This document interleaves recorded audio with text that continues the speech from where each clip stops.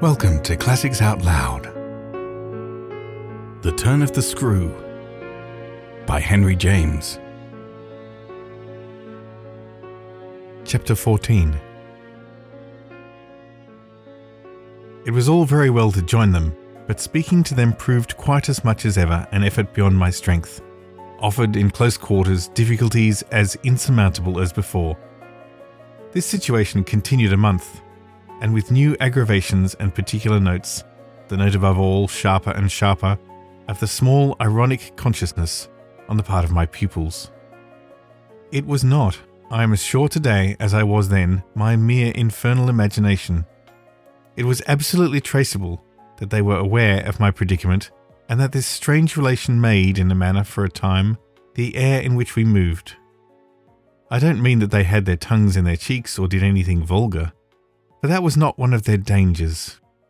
I do mean, on the other hand, that the element of the unnamed and untouched became between us greater than any other, and that so much avoidance could not have been so successfully effected without a great deal of tacit arrangement.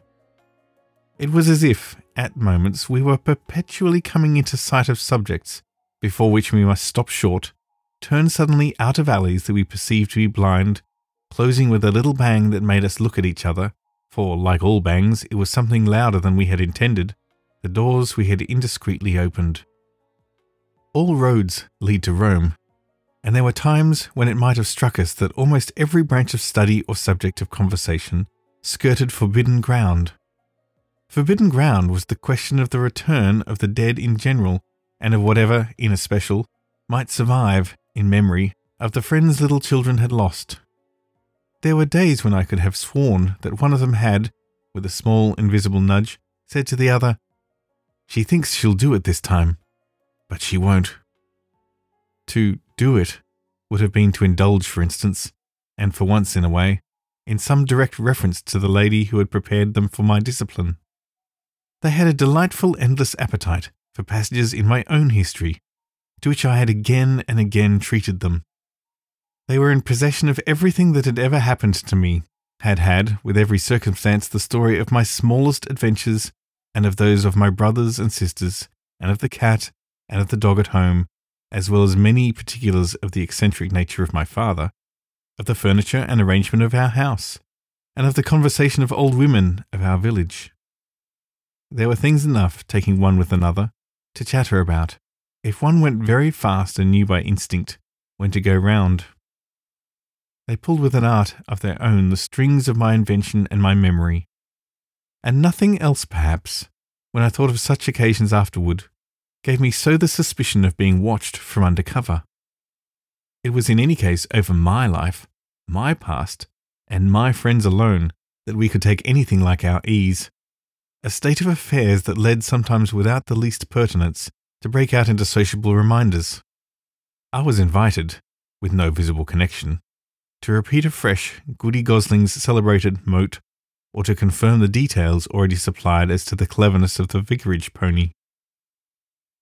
It was partly at such junctures as these, and partly at quite different ones, that, without the turn my matters had now taken, my predicament, as I have called it, grew most sensible.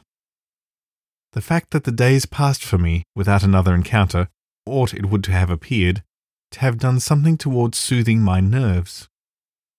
Since the light brush, that second night on the upper landing, of the presence of a woman at the foot of the stair, I had seen nothing, whether in or out of the house, that one had better not have seen. There was many a corner round which I expected to come upon Quint, and many a situation that, in a merely sinister way, would have favoured the appearance of Miss Jessel. The summer had turned, the summer had gone, the autumn had dropped upon Bly, and had blown out half our lights. The place with its grey sky and withered garlands, its bared spaces and scattered dead leaves, was like a theatre after the performance, all strewn with crumpled playbills. There were exactly states of the air, conditions of sound and of stillness, unspeakable impressions of the kind of ministering moment that brought back to me, long enough to catch it, the feeling of the medium in which, that June evening out of doors, I had had my first sight of Quint, and in which too, at those other instants, I had, after seeing him through the window, looked for him in vain in the circle of shrubbery. I recognised the sign, the portents. I recognised the moment, the spot, but they remained unaccompanied and empty, and I continued unmolested, if unmolested one could call a young woman whose sensibility had, in the most extraordinary fashion, not declined but deepened. I had said in my talk with Mrs. Gross on that horrid scene of Flora's by the lake, and had perplexed her by so saying, that it would from that moment distress me much more to lose my power than to keep it.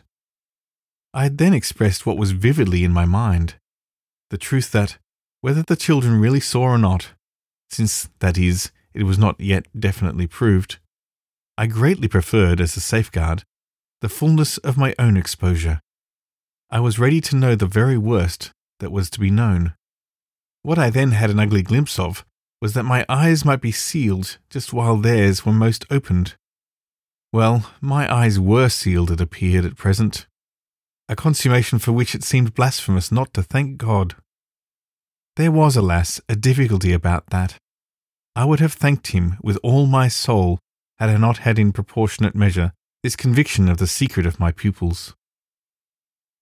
How can I retrace today the strange steps of my obsession? There were times of our being together when I would have been ready to swear that literally in my presence, but with my direct sense of it closed, they had visitors who were known and were welcome. Then it was that, had I not been deterred by the very chance that such an injury might prove greater than the injury to be averted, my exultation would have broken out. They're here, you little wretches," I would have cried, "and you can't deny it now." The little wretches denied it with all the added volume of their sociability and their tenderness, in just the crystal depths of which, like the flash of a fish in a stream, the mockery of their advantage peeped up. The shock, in truth, had sunk into me still deeper than I knew on the night when, looking out to see either Quint or Miss Jessel under the stairs, I had beheld the boy over whose rest I watched, and who had immediately brought in with him, had straightway there turned it on me, the lovely upward look from which, from the battlements above me, the hideous apparition of Quint had played. If it was a question of a scare, my discovery on this occasion had scared me more than any other, and it was in the condition of nerves produced by it that I made my actual inductions. They harassed me so that sometimes, at odd moments, I shut myself up audibly to rehearse. It was at once a fantastic relief and a renewed despair, the manner in which I might come to the point. I approached it from one side and the other while, in my room, I flung myself about, but I always broke down in the monstrous utterance of names. As they died away from my lips, I said to myself that I should indeed help them to represent something infamous, if, by pronouncing them, I should violate as rare a little case of instinctive delicacy as any schoolroom, probably, had ever known. When I said to myself, "They have the manners to be silent, and you, trusted as you are, the baseness to speak," I felt myself crimson, and I covered my face with my hands. After these secret scenes, I chatted more than ever, going on volubly enough till one of our prodigious palpable hushes occurred. I can call them nothing else, the strange dizzy lift or swim, I try for terms, into a stillness, a pause of all life, that had nothing to do with more or less noise at the moment we might be engaged in making, and that I could hear through any deepened exhilaration or quickened recitation or louder strum of the piano. Then it was that the others, the outsiders, were there. Though they were not angels, they passed, as the French say, causing me, while they stayed, to tremble with the fear of their addressing to the younger victims some yet more infernal message, or more vivid image, that they had thought good enough for myself. What it was most impossible to get rid of was the cruel idea that whatever I had seen, Miles and Flora saw more. Things terrible and unguessable, and that sprung from dreadful passages of intercourse in the past. Such things naturally left on the surface, for the time, a chill which we vociferously denied that we felt, and we had, all three with repetition, got into such splendid training that we went each time almost automatically to mark the close of an incident, through the very same movements. It was striking of the children, at all events, to kiss me inveterately, with a kind of wild irreverence, and never to fail, one or the other, of the precious question that had helped us through many a peril. When do you think he will come? Don't you think we ought to write? There was nothing like that inquiry, we found by experience, for carrying off an awkwardness. He, of course, was their uncle in Harley Street, and we lived in much profusion of theory that he might at any moment arrive to mingle in our circle. It was impossible to have given less encouragement than he had done to such a doctrine, but if we had had not the doctrine to fall back upon, we would have deprived each other of some of our finest exhibitions. He never wrote to them. That may have been selfish, but it was a part of the flattery of his trust of me, for the way in which a man pays his highest tribute to a woman is apt to be but by the more festal celebration of one of the sacred laws of his comfort. And I held that I carried out the spirit of the pledge given not to appeal to him when I let my charges understand that their own letters were but charming literary exercises. They were too beautiful to be posted. I kept them myself. I have them all to this hour. This was a rule, indeed, that only added to the satiric effect of my being plied with the supposition that he might at any moment be among us. It was exactly as if my charges knew how almost more awkward than anything else that might be for me.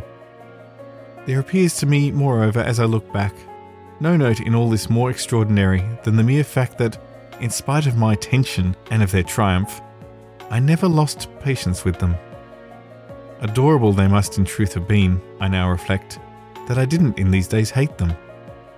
Would exasperation, however, if relief had longer been postponed, finally have betrayed me?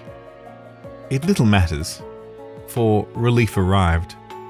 I call it relief, though it was only the relief that a snap brings to a strain, or the burst of a thunderstorm to a day of suffocation.